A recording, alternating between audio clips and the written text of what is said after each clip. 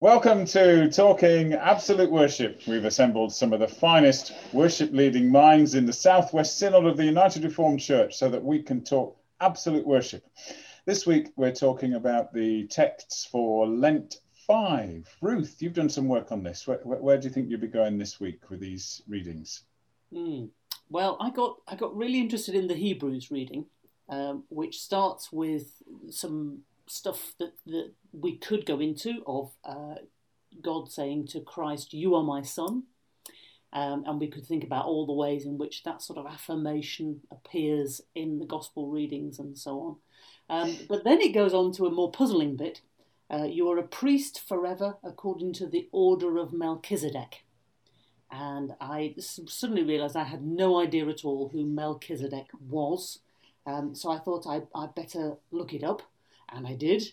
And it told me there that Melchizedek appears in Psalm 110, verse 4, where it says, "You are a priest forever after the order of Melchizedek." So that's where the quote comes from that the writer of Hebrews is quoting. But I also did some stuff on, what was Hebrews about, who wrote it, and it seems, the clever books agree, it was written as an exhortation to a community suffering persecution and wavering in their faith.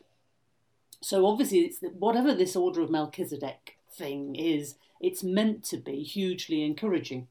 So I dug down again to find the reference to Melchizedek that the Psalms is then picking up.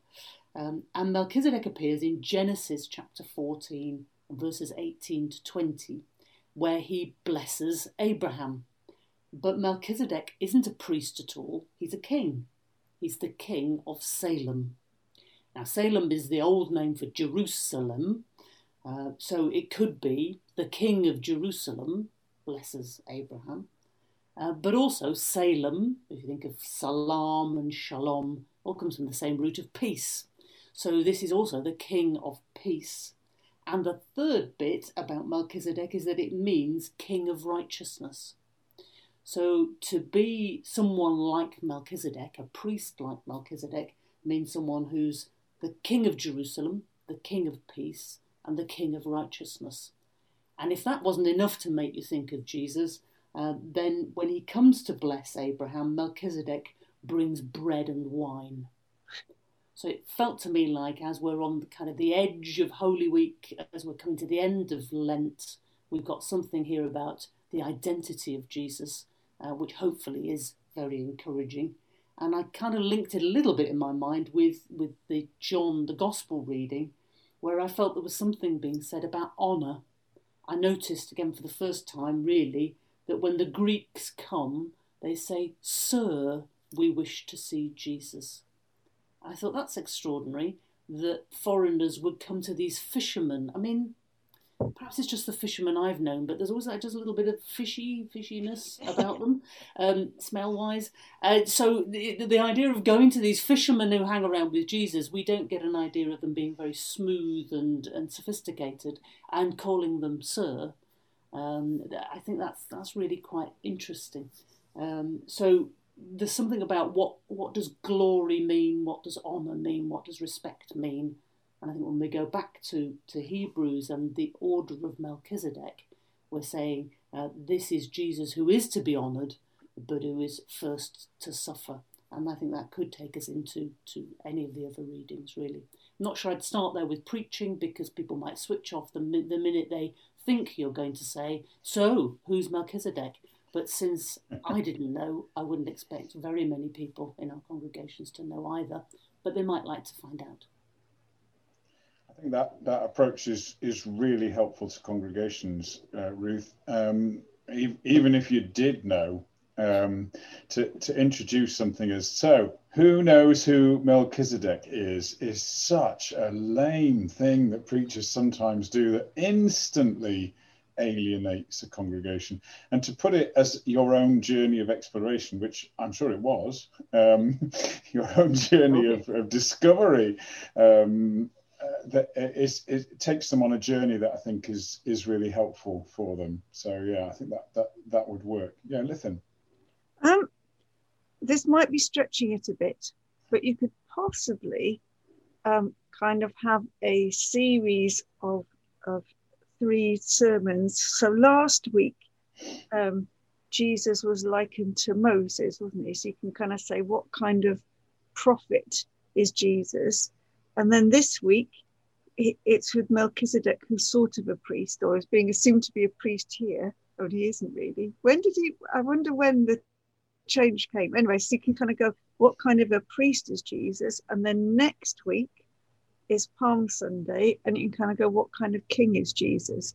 So that he's not quite the same as you'd imagine in each different case. But that only works if you've got plenty of time to prepare your services in advance, which we may not. Yes, Rachel.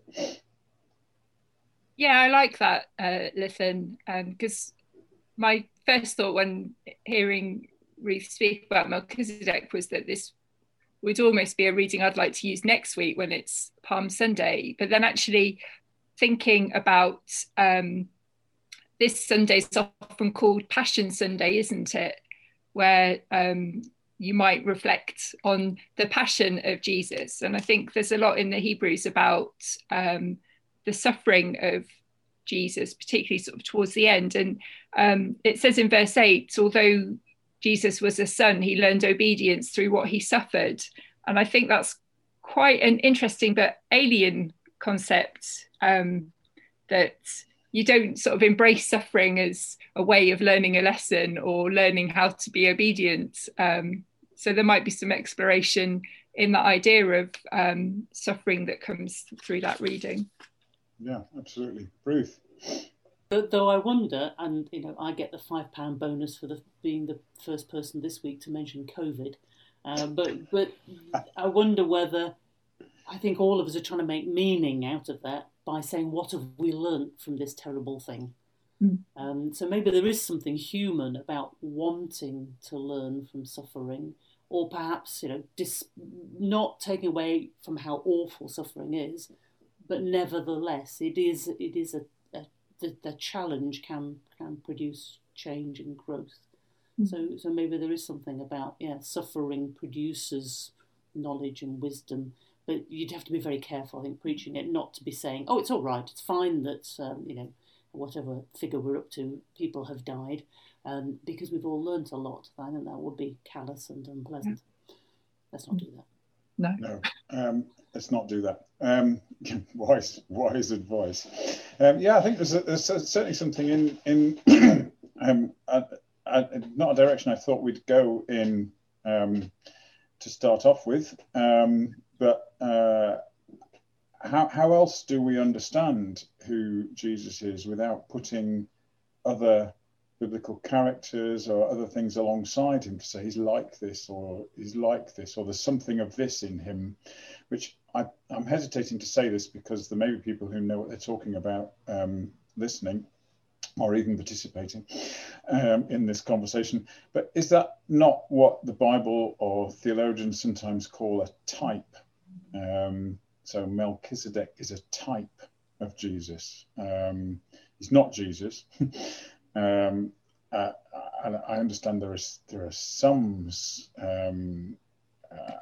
communities of faith in the past who have actually seen Melchizedek as actually Jesus manifesting himself in the past. I think there's been a lot of argument about that, but most, I think, mainstream theology has talked about folk like Melchizedek as a type of Jesus. In other words, you can see something of, you can understand a little bit about who Jesus is by looking at him, and about who he is, and about how he's described, and about how he's remembered. Yes, Rachel. And I think that's really interesting because it takes us into the whole realm of metaphor in some ways. And I've tried to explore metaphors for God in particular with congregations in the past, and it's quite funny perhaps to note that there can be a resistance to things. And when you point out that Father, Son, they're metaphors, they're ways of describing God, they don't, that's not the whole picture, and the metaphors give us just different facets and just different ways in to explore characteristics of God. And I think if you can kind of help people to embrace some images and some, you know, Jesus isn't Melchizedek, but he's like Melchizedek in this way. And, you know, Jesus isn't really a lamb, but what does the lamb image tell us about Jesus? You know, those kind of things. And it does help, I think, because particularly when you get people who can't even contemplate that you could imagine God as anything other than a male figure. And, you know, to be able to explore metaphor, I think is a really useful thing to do. I think so.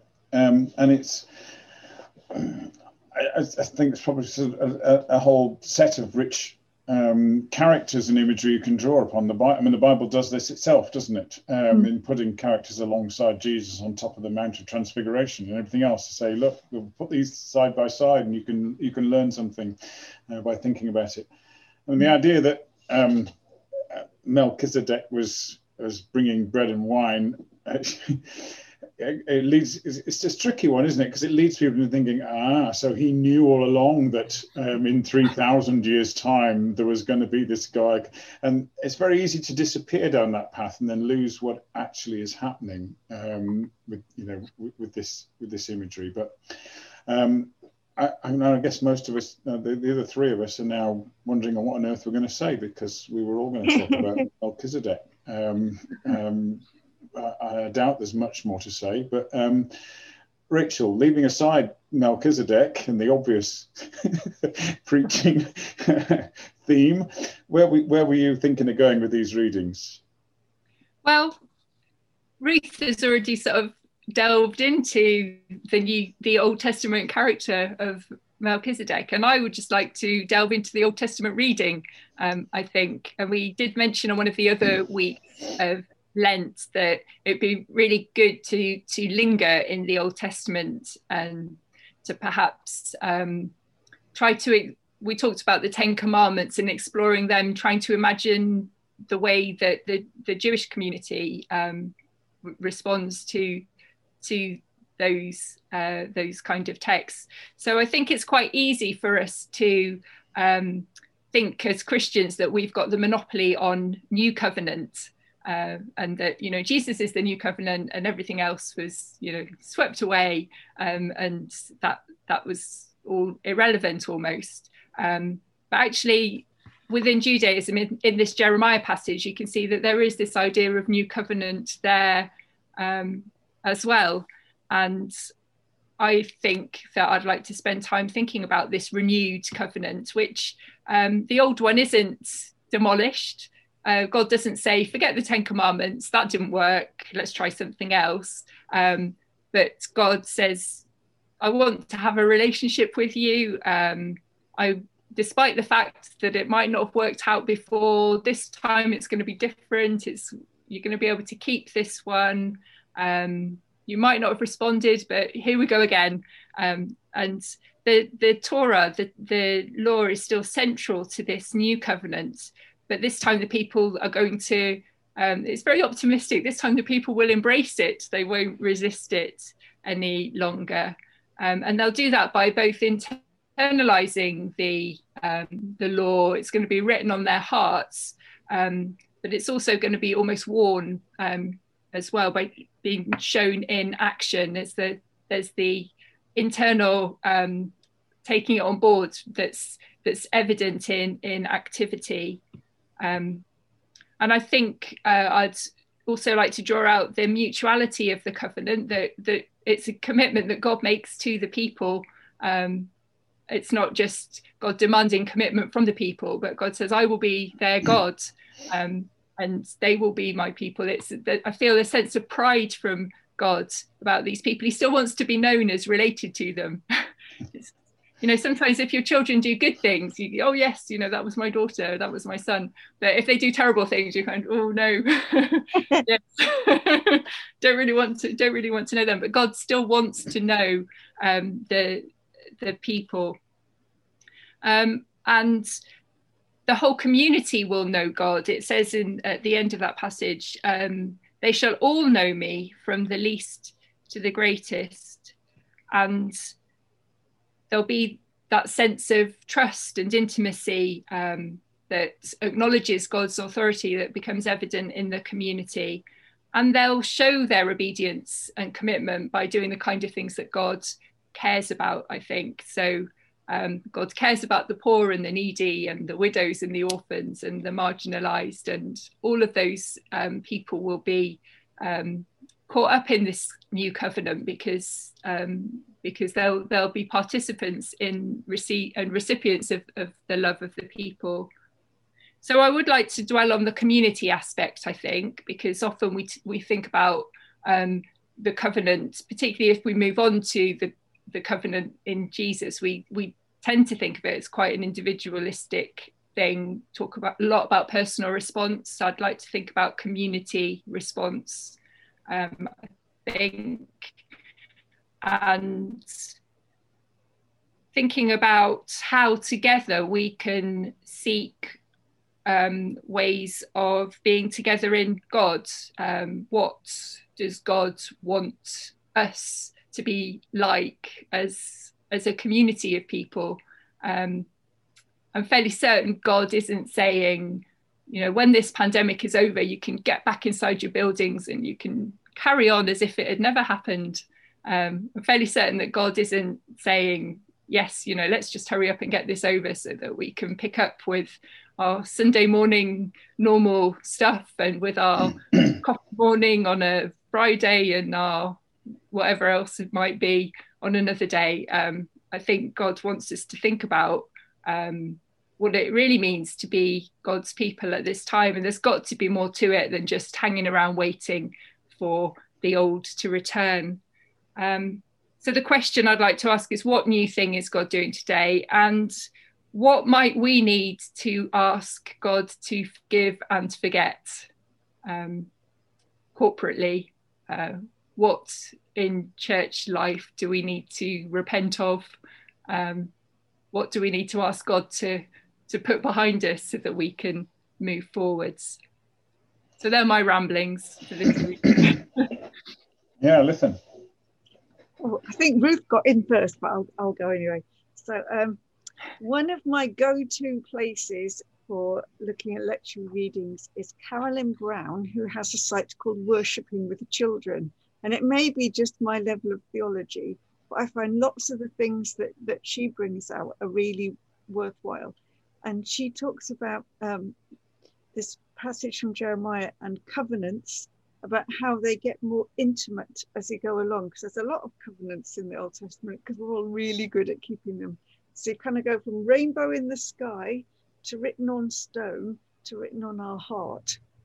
And I think there's still that sense that, is God coming as Jesus more intimate than written on our hearts? Or maybe it's just that writ large then, that even when it's written on our hearts, we still don't get it. Even when this covenant, the others will say, I will be God and you need to do this. And this one, there isn't. He just says, I will be God and I will love you. Kind of, that's it.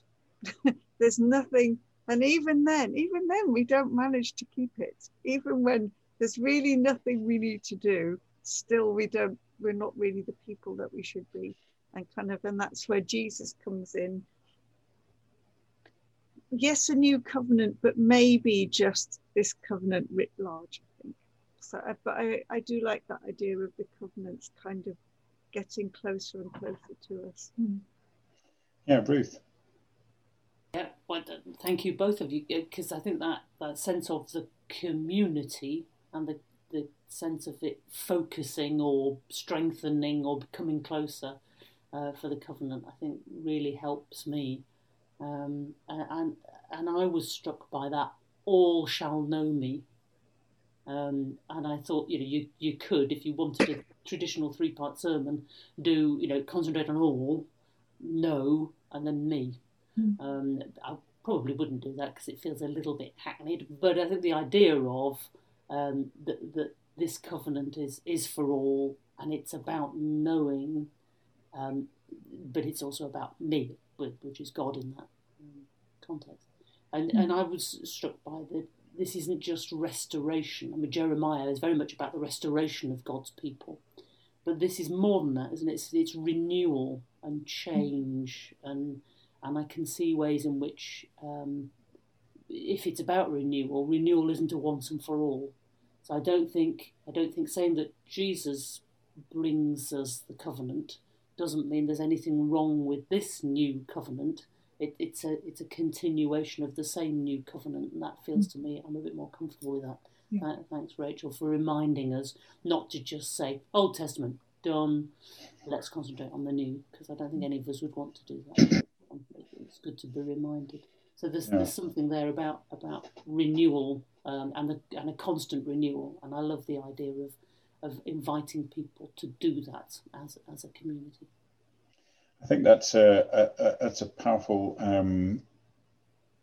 I think it's a stumbling block to be aware of, isn't it? This whole replacement theology, or this one has meant the other ones were meaningless, and I think the progression that Lytton has pointed to us from up in the sky to on tablets of stone to heart is nice symbolism, and helps with what Rachel's pointing to, which is the danger of this new covenant of becoming individualistic. It kind of struck me as I was saying, well, how many covenants were there? And I sort of looked up, and it was like the International Society of Covenant Seekers, who look for any reference to covenants in the Bible. So there's almost anything like one. Some people say there's one covenant, up to like 12, and some people who go even more than 12, because you haven't noticed this one. But most people settle on about 5, don't they? And they have like the Garden of Eden, that covenant with Adam and Eve about looking after creation and being stewards. And they have Noah and the rainbow, and then they have Abraham, and then they have Moses, and then they have this Jeremiah with this new covenant. It struck me that the first 4 were national or global. Just by dint of being part of this nation, you were a member of this covenant.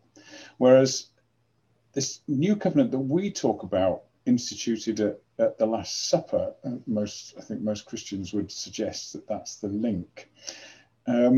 We've made into a very individualistic thing. How do you belong to this? By my personal assent to it. And it's something that you join as an individual, as a member. How are you a member of this covenant? We tend to describe it to the world as a thing that you decide to join, which I think is dangerous and a real departure from what biblical covenants seem to be about.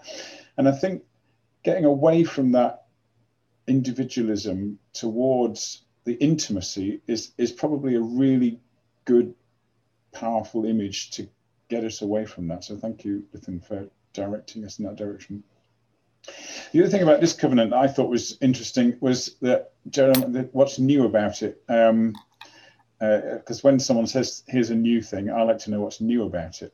And say, here's a new improved version of the shampoo. You say, well, what? Okay. So the old one was rubbish, was it? Or so the old one didn't work like you said it did perfectly well? Well, no, because this new one now does this new thing. So what's new about this? And the thing that Jeremiah seems to be saying is, you won't need to be taught this one. You won't need someone to teach you this one, because it will be instinctive. I'll write it on your heart. The heart being, I think biblically, although there's some grey areas as to what it means, but the heart doesn't just mean emotion, but it means everything that makes you who you are. Your character, personality, your will, your decisions, your morality, everything that makes you who you are is your heart, isn't it? And I think that's a really fascinating thing to dwell on. And part of me thinks that's a bit like muscle memory. Lytton can tell us all about this because she's just started to learn the ukulele. And she knows she has to do it every day. in order to develop that muscle memory, so her fingers automatically move to the chords. And I was thinking about it in terms of an advanced motorcycle course I did recently, where you've been riding for many years and someone follows you on a bike and says you shouldn't be doing that, you should be doing this. So one thing, it might sound odd to people who don't ride motorbikes, but when you stop on a motorbike, you have to put one of your feet down, otherwise it falls over. It's like a bicycle. It's just this whole two-wheel thing. And I've always put my left foot down, like a lot of motorcycle riders put their left foot down, and there's reasons for that, which I won't bore you with. But on the advanced course, they want you to put your right foot down. And you're coming up to a motorway, a traffic lights, and you know that somebody's following you, and you know you've got to put your right foot down. It just feels really, really odd to do it differently, because it means doing different things with the brakes and different things with the foot clutch. And you're getting a right mess. And you think, it's just a foot. I'm just putting a foot down. Until you've done many, many, many miles and many times and many sets of traffic lights. And then one day you say, oh, I just did that without thinking. And I'm wondering whether that's an image to explore. What would it look like if, as Christians, we were so practiced in living a graceful life, full of love and self-offering, that we didn't even have to think about it. It wasn't a dilemma. It wasn't a choice. It was just the muscle memory of being disciples. And I kind of hope this is what Jeremiah's on about, that's God's desire for us, and that's who we are. That's what it means. It's written on our heart, because that's how we're made in the image of God, and that's who we actually are. It should be natural to us to be those people and to want to obey and follow what God wants for our lives. So yeah, there's plenty in covenants, if we want to explore covenants, and there's plenty in typology of Jesus and the question, who is Jesus? Prophet, priest, king. I like that. There's plenty to get our teeth into already. Where were you heading, Lithan? Obviously without the Melchizedek that Ruth's already going to be preaching on. Yeah. Well, it's tempting now. I really like the Melchizedek, but I've kind of looked at John, and I think there's probably too much for one sermon. So I'd have to choose which one of these to really focus on. But there's kind of, in a sense, there's three parts to the John reading, because there's so much in John, isn't there? And you know, we could have had it in smaller chunks, but then we've got up to Easter and we've run out of time. So the first bit of the John reading is where some Greeks encounter the smelly fisherman and want to see Jesus. And it does remind me of a kind of backwards version of the King's Breakfast. You know, the king asks the queen and the queen asks the dairymaid, and the fact that they don't go straight to Jesus, but neither does Philip. Philip has to get help from his brother to kind of go, well, what are we going to do with these people? What are we going to do with these people? And then kind of together they work that out. And you could just kind of talk through, what does that mean? Who are you in the story? Are you a Greek on the outside? Are you Philip, who's a bit unsure what to do? Are you Andrew, or maybe Jesus, but probably not, because we don't like to call ourselves Jesus. But I came across a set of questions from Anne Scull, who's got the Mustard Seeds website. And she said there's a couple of questions that you could ask, and perhaps do this in small groups rather than kind of a sermon slot, is if some Greeks came to your faith community this week and said, we want to see Jesus, who would they be? So who are the Greeks in your society or your community? What would you do? What would you say? And would they see Jesus? And I think they're really simple but ever so profound questions about thinking about who we are and how we relate to. Can people see Jesus through us, or are we a barrier? And I think that's a really useful thing to think about.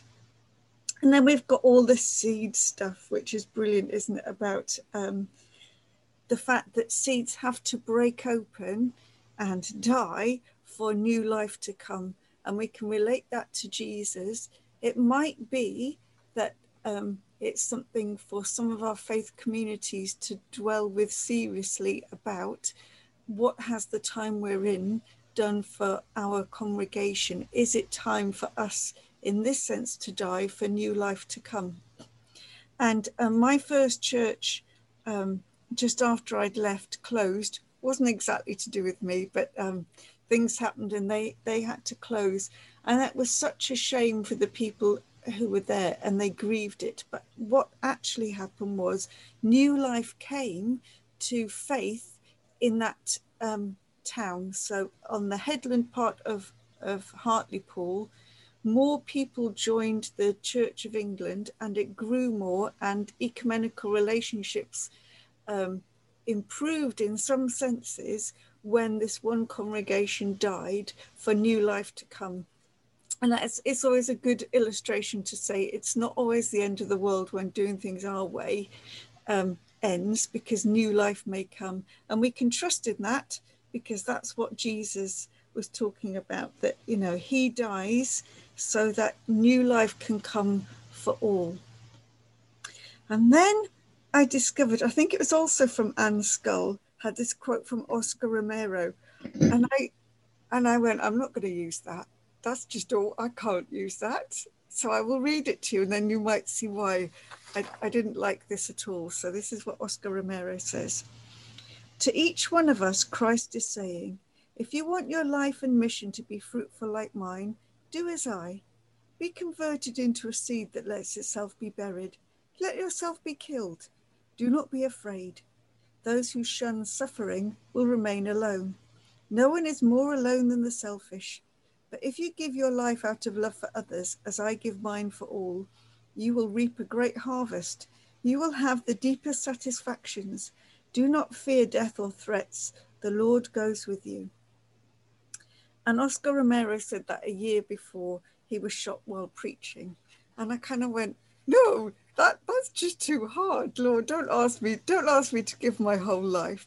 And I'm still really processing why I found that so difficult. And I think many of us, I don't think I'm alone in finding that difficult, and saying, do I really want to say those who love their life will lose it and those who hate their life will keep it? And if I'm to follow Jesus, I need to give my all. And I think for those times when we are struggling with that, that's where the last part of John, that Jesus has done this for us, that when we're really struggling, God's love is there for us no matter what. And my feeling is that the more we're loved, the less selfish we'll be, actually. That it kind of goes back to the covenant, doesn't it? That God's love is written on our hearts without demanding something of us first. And if we still struggle to believe that, as I said earlier, Jesus dies from the cross to show his life's broken, to show just how much God loves us. And that might help us to be ready to be the seeds, even on those days when we struggle too. Yeah, Ruth. I'm struck by the Oscar Romero thing as well, because you know, as soon as you said it was Oscar Romero, I thought, oh dear. Kind of know how that ends, but as you were talking about your own personal reaction to it, it felt a bit like the bit where the disciples say, "Oh, not you, Lord." You know, that's that kind of, and it helped me make sense of that. That, you know, that for Peter, you know, for Jesus to say, you know, and I must suffer and die. No, it can't. That can't be the best way. It can't be that's a terrible way of bringing God's kingdom in. You know, there must be other ways to do. But maybe we all need to explore that what that does to us inside when we think, you know, I don't mind the words of the Bible when they're kind of comfortable and I'm aware of them and I can go, oh yeah, that's really interesting. But when something hits that hard, and I think the Oscar Romero quote helps to really focus, you know, and unless you do, you know, that's the challenge. So yeah, it's a toughie. And perhaps depending on who we're preaching to, we might want to present that to people as the tough choice.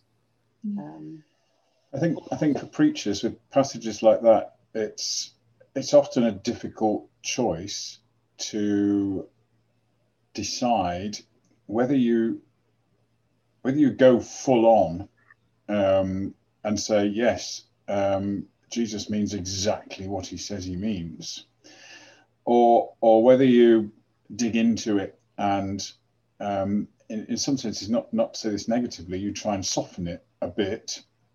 And so with this one, you might have a dilemma as to whether, is it watering it down to say to a congregation, there are parts of us that need to be allowed to die, and that's part of our transformation into who God wants us to be. That there are bitter parts of me and angry parts of me and jealous and selfish and deeply unpleasant bits of me that actually do need to be put to death and allowed to die so that fruitfulness can happen.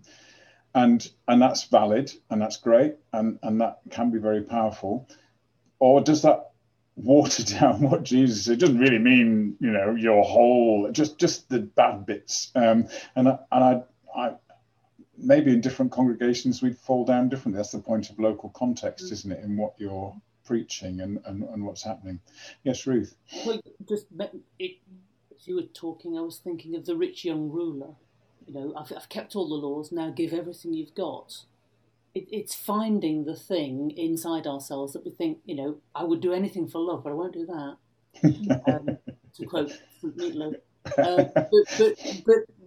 But it's working out, what is it? What is that resistance? Where do you actually get to the point? So we're not saying to people, you've all got to go and lie down in front of a boss and give up your life physically in that way. But if you can work out within you, what's the thing that you go, no. I'm not going to stop being snarky with people because that's just who I am, or whatever it is. So I think it's, yes, putting to death. But first of all, we have to look quite hard to work out what is the thing that God is asking of us. And when we say, well, why should we do that for this covenant? We then look at Jesus on the cross and say, yeah, fair enough. God has done everything from the other side to make this covenant happen. Now what am I doing to step forward into that covenant? Gosh, this is hard. I'd rather go back to Melchizedek. That's much more. Yeah, Melchizedek is sounding way more attractive with every minute that passes. Rachel. I was struck when I was reading around the John passage that the commentary I looked at talked about, you've got the first 11 chapters of John that are all about the hour has not yet come, and then sort of here we are and the hour has come. And the commentary mentioned that the Greeks kind of symbolized the whole world in the passage. So it was a fulfillment of the prophecy that the whole world had gone after him or something rather like that. But the phrase in the commentary that struck me was that Jesus, the plot to kill Jesus comes about not just because of opposition to Jesus, but also because of adulation. And that whole Jesus is kind of right there in the middle. It sort of goes back to things that I keep coming back to, that Jesus is really confrontational just in his very being. You'll either hate him or you'll love him. And he'll either represent, life or death or everything or nothing, and Jesus is kind of there and inviting people to make this choice. And the fact that we're heading towards Holy Week and towards Jesus's death, and the fact that it all happened because of this stark choice that exists just because Jesus is who he is. You're either going to be for him or against him. I think that's very powerful. Just by being there, Jesus is offensive, and it's not down to a particular thing he said. It's down to a whole choice we make about the whole of our lives. I think that's a very powerful insight. I think I got a little bit stuck up on John reading this, was that I think I realized for the first time, and it came as a bit of a shock to me, that as I was reading it, it's like Jesus is saying, "Yeah, this all has to happen. It's who I am, and I won't ask God to take this away from me." And as I read that, I kind of thought, "Oh yeah, but you do, don't you?" And we'll just wait for that bit to happen, and that doesn't happen in John. There is no Gethsemane, take this cup away from me moment in John. In John, the Jesus presented is one who always knows this is going to happen, accepts it completely, never flinches or shies away from it. And I think that's fascinating. I didn't know what to do with that, because I've often made a big play of that in the other Gospels, the humanness of Jesus facing this terrible week to come, weeps and begs God to find another way. And yet the Jesus of John's Gospel is completely unflinching about this and walks towards the cross knowing it's his destiny. And I'm not even sure yet that I know what to do with that or where to go with that. Ruth. I was struck by what you were saying, Rachel, about the hour has not yet come, and then this sort of unflinching Jesus. Is it fanciful of me to imagine? I used to have one of those old wind-up alarm clocks. So for the first 11 chapters, we're winding. Jesus is winding. It's not yet come, but John adds to the tension of the number of people that Jesus is either offending or making, deliriously expectant of the coming of the kingdom. And now, the whole thing's ready to go off. And then, the hour has come. And there's no, if as you're winding that spring, some of the tension is going back out of it, and there's, if you like, doubt. I don't know whether a spring can doubt, but you know what I mean. There's sort of a move slipping backwards. Then it's not going to work. But it's kind of getting it up right to that point, so it's ready to go. I think we don't spend enough time looking at just one gospel, especially at things like Christmas and Easter. We get a bit of this, bit of that, and we know the whole story. And it's hard sometimes to discipline ourselves to what is this gospel writer doing with the story. It's good sometimes to tease them out. So thank you, Phil, for reminding us that John's take on this is a bit different. Yeah, next week, looking ahead to next week, we have a couple of readings set, a psalm, and then we choose between Mark and John, their accounts of Palm Sunday, and we're going with John. John is the much shorter one. And as a challenge in Palm Sunday to do what you're suggesting there, Ruth, is to tell John's story and what John was talking about without suddenly saying, yeah, but there's a bit about the stones singing, wasn't there? Or there was the bit about the children in the temple, or there was the bit about the overturning the table. Oh, no, that happened earlier on in John. We've already done that. I get that. And I think I had a conversation with somebody online this week about Mark's gospel and how brief it is and how it doesn't do it much of a service in the lectionary to be broken up into even briefer sections. And you need to hear the whole breathless thing in one go sometimes, and hear the whole gospel has its own power. But this is a lectionary preaching group, so we have to do the little bits that we're given, and John is crowbarred into a 3-year system that doesn't give him his own year. I think as far as this podcast and video series goes, we're going with John for Lent and Easter, wherever we can. So there's tons of stuff. I just wanted to mention a psalm because there's a psalm as well. Psalm 51, I believe. And that's got some really interesting imagery in it. It's got this whole washing thing. Wash me clean, and it talks about a clean heart and a secret heart. Make sure that's clean as well. And it talks about hyssop. I did look up hyssop. I thought hyssop might have been used in washing. but I don't think it was. It appears to have been used as a kind of emetic to purge you from inside, which fits in with that kind of imagery, although there's some disagreement amongst scholars about what it is. So we've got all that stuff. It struck me that the John passage just before this, these words from Jesus, has the washing of the feet, and Peter saying, "Not just my feet, then, wash all of me." And so I kind of had a vague idea about maybe going with some of that image of washing and clean hearts, and if this heart is going to be ready for the new covenant to be written on it, what state does it need to be in? Or does the writing of God's covenant on it start the process of it becoming clean? How does that all fit in together? So I thought there might be some powerful stuff about washing and cleanness in there from Psalm 51. Yes, Rachel. I like the bit in the Psalm. Yeah, I like the bit in the Psalm in verse 12, actually, which was the final verse that they set, isn't it?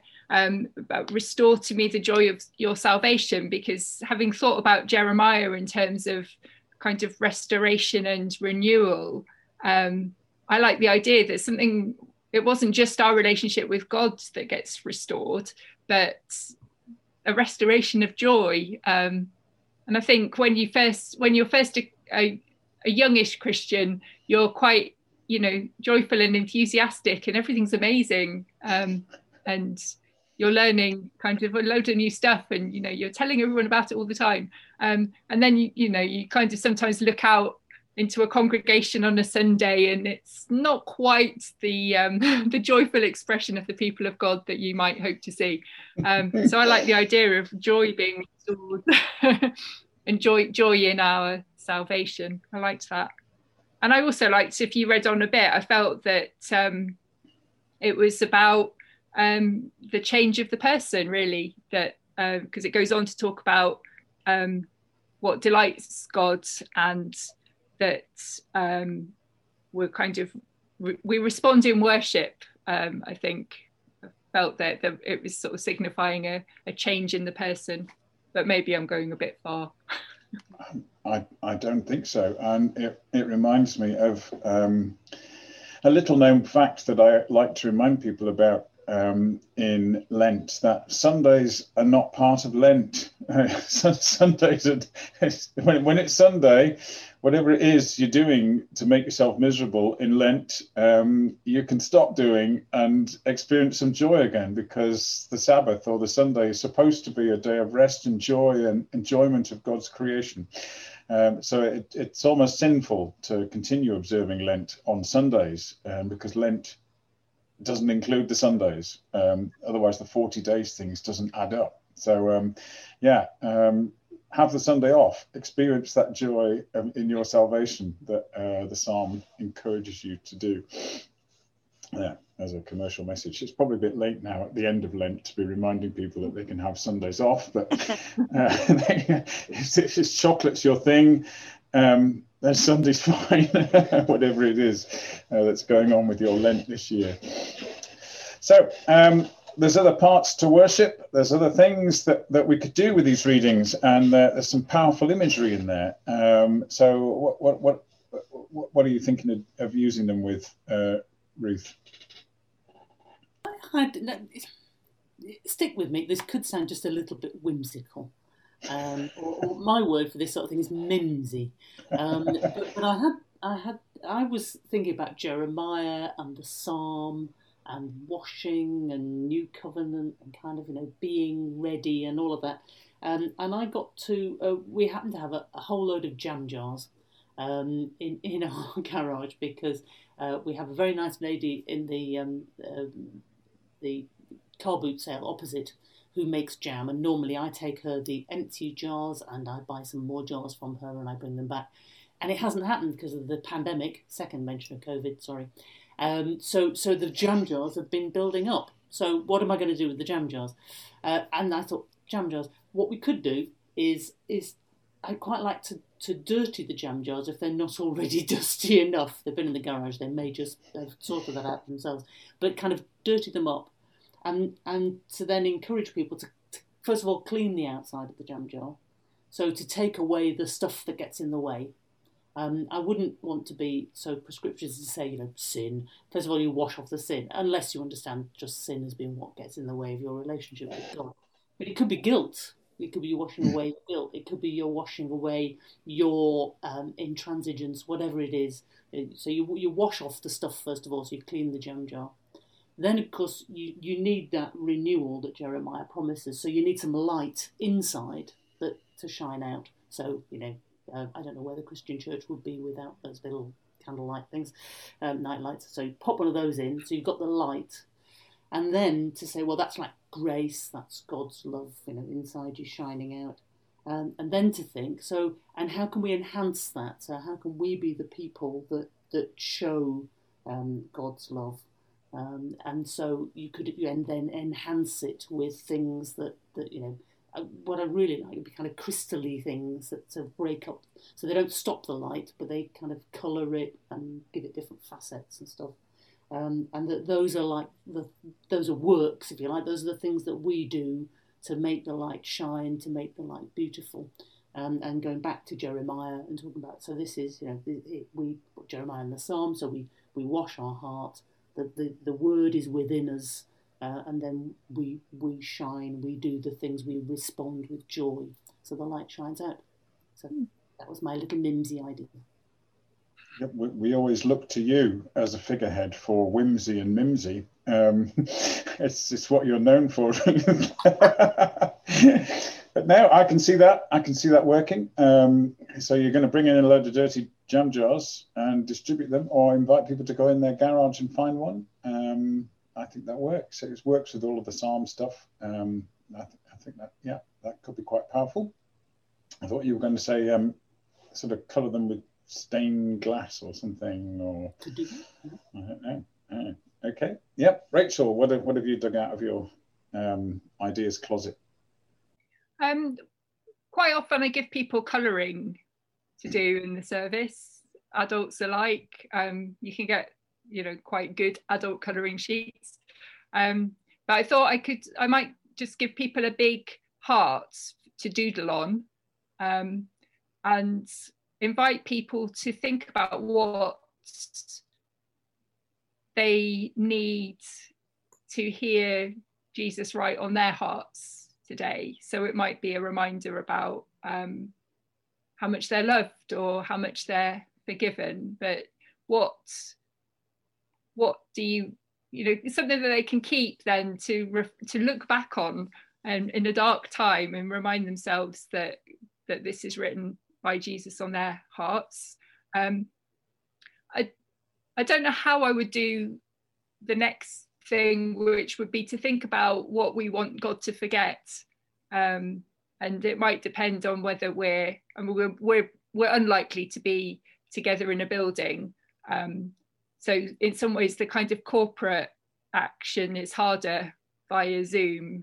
It doesn't seem to, you can't do a big kind of corporate thing in the same way, can you? But maybe just get people to try and think about what do they need God to forget, and write it on another bit of paper and, I don't know, throw it away or burn it, or do something with it that almost takes it and symbolically puts it beyond our memory, beyond God's memory. There is there's a feature of Zoom, isn't there, with a whiteboard that you can share, and you can allow people all to draw on the whiteboard, depending on their device, whether it's touchscreen or mouse or whatever, and then you can rub stuff off. I think there's different settings as to whether you're allowed to rub other people's stuff off, or whether everybody can rub everybody's stuff off, or who can draw on it. But I think there's enough settings for you to play with it anyway, which might be possible. Yeah, Ruth. Well, I was just being much more old-fashioned and thinking about a sheet of paper. That if you wrote on the sheet of paper, but then held it so only you could see it, so that you didn't have to share it with the others, and then you could all throw it away.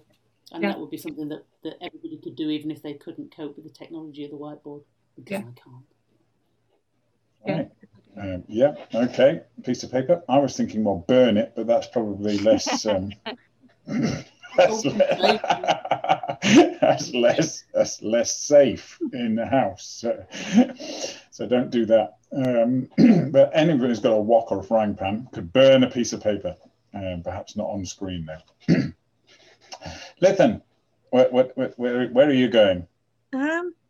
One lot of ideas about the unless a seed dies. So it would be good to give everybody a seed to take home to create something. It might also be worth doing one of two things, one of which I've only just thought of, which is if you can have a stop motion or a speedy uppy thing of what happens with the seed and how it becomes a plant.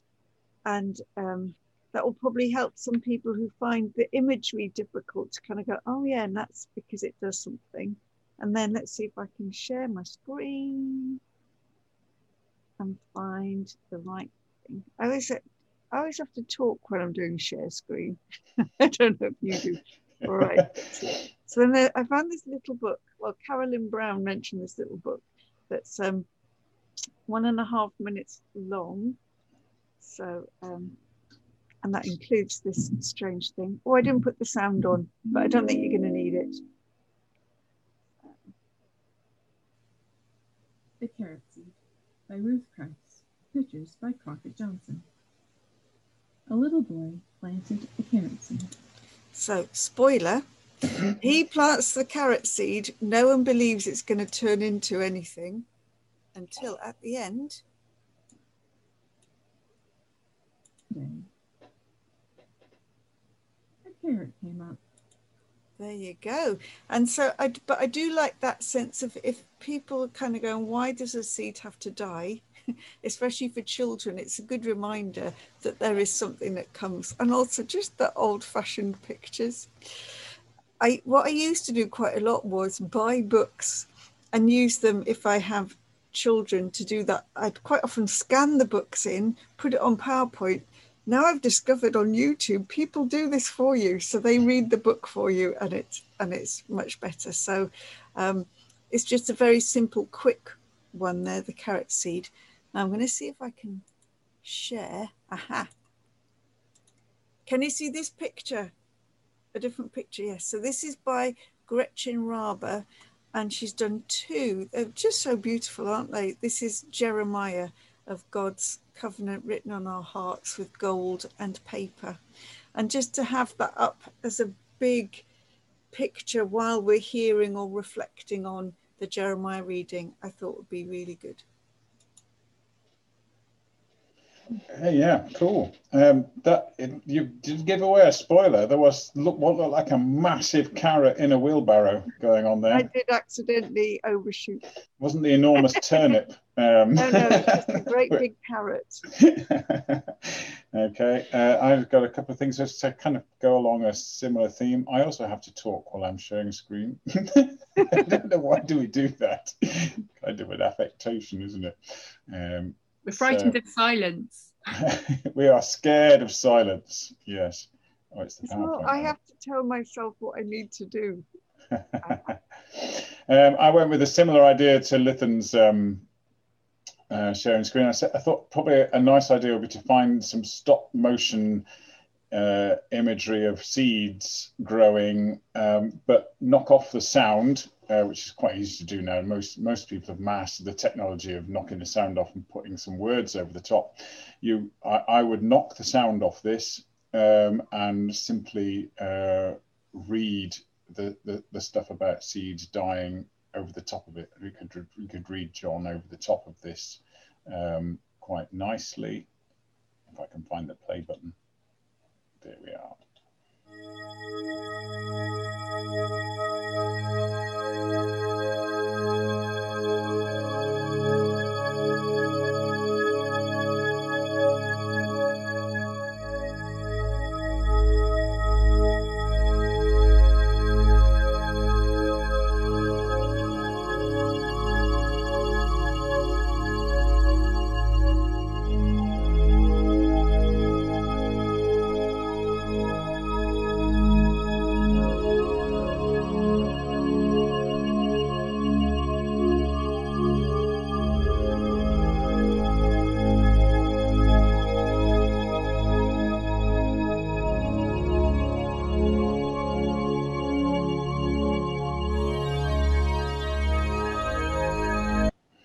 You get the idea.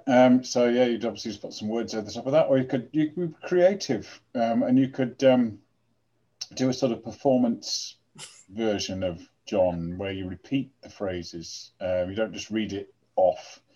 I think that would work quite well if you thought about that a bit. How would you read? Sorry, Phil, I thought you just meant that you would be the seed. Yeah. How much a drama exercises, everyone. That's what we were all trying to achieve in those school drama classes. I never looked anything like that. Oh, I don't know why that's going to go right. The other thing I thought of was the imagery of Psalm 51. Again, I'd take the sound off this and I'd read Psalm 51 over there. Sometimes I think reading the Bible with images or with video just adds something with the power of the imagery. So it's just somebody washing clothes the old-fashioned way. It's quite hard to find videos of people doing that, to be honest. So there seems to be a bit of a comeback in the sale of washboards. I've noticed something I discovered when I went down this particular rabbit hole. You can buy washboards nowadays because some people think it's the only way, and washing machines are evil. Anyway,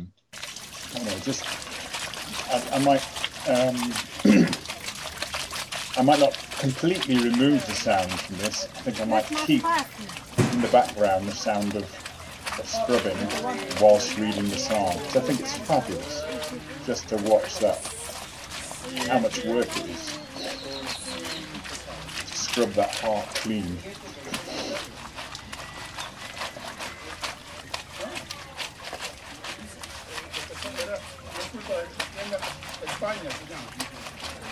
So there you go. I could watch that all day and watch someone else do the work.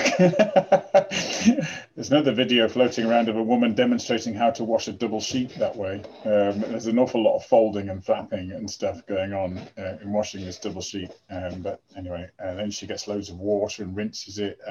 So I just think that really goes nicely with the words from Psalm 51. Then a couple of hymns, because we had a little bit of feedback not that long ago saying we should have more music or hymn suggestions. So I had a look in Rejoice and Sing, which is obviously the hymn book to go to, published by the United Reformed Church, still available at good bookshops. Maybe we'll get some sponsorship from the URC now. Anyway, Colin Thompson, he's never written a dud.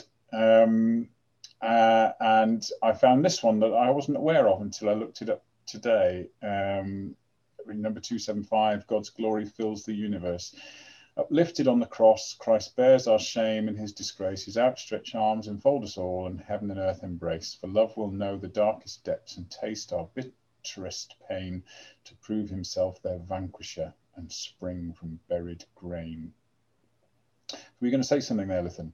Oh, just when you finished, I do have some hymn suggestions, but I can share. Right. So yeah, Colin Thompson, always worth it. A real craftsman with words, and I wasn't familiar with that one. And there's the obvious Now the Green Blade Rises, so that's also there in many hymn books nowadays, to the old Basque tune. And then there's a Brian Wren one as well, in Rejoice and Sing, which is called When Christ Was Lifted from the Earth. His arms stretched out above through every culture, every birth, to draw an answering. I like that line, to draw an answering love. Just think it's a really nice way of putting that. Christ is lifted up to, not as a spectacle, but to draw us into this love that extends to east and west. So they would be good choices. Yeah, so you've got some hymns, Lithan. Yeah.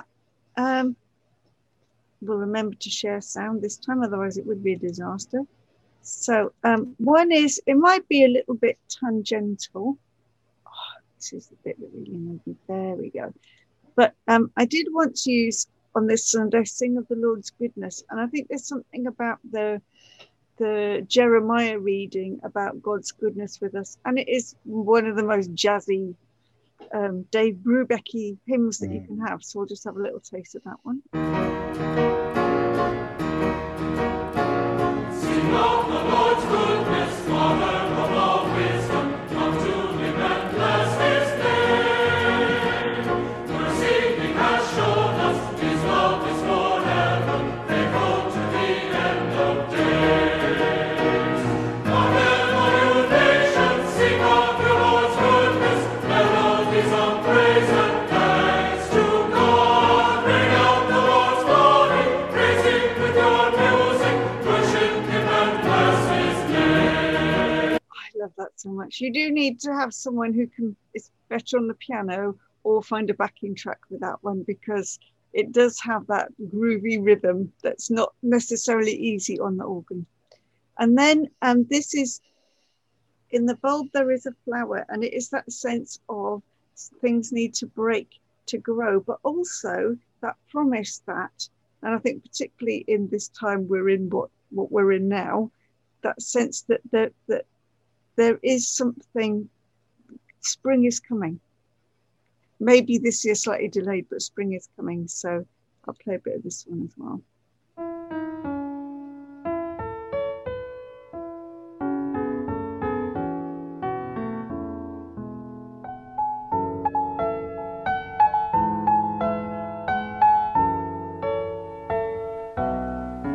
In the bulb there is a flower, in the seed an apple tree, in cocoons a hidden promise, butterflies will soon be free.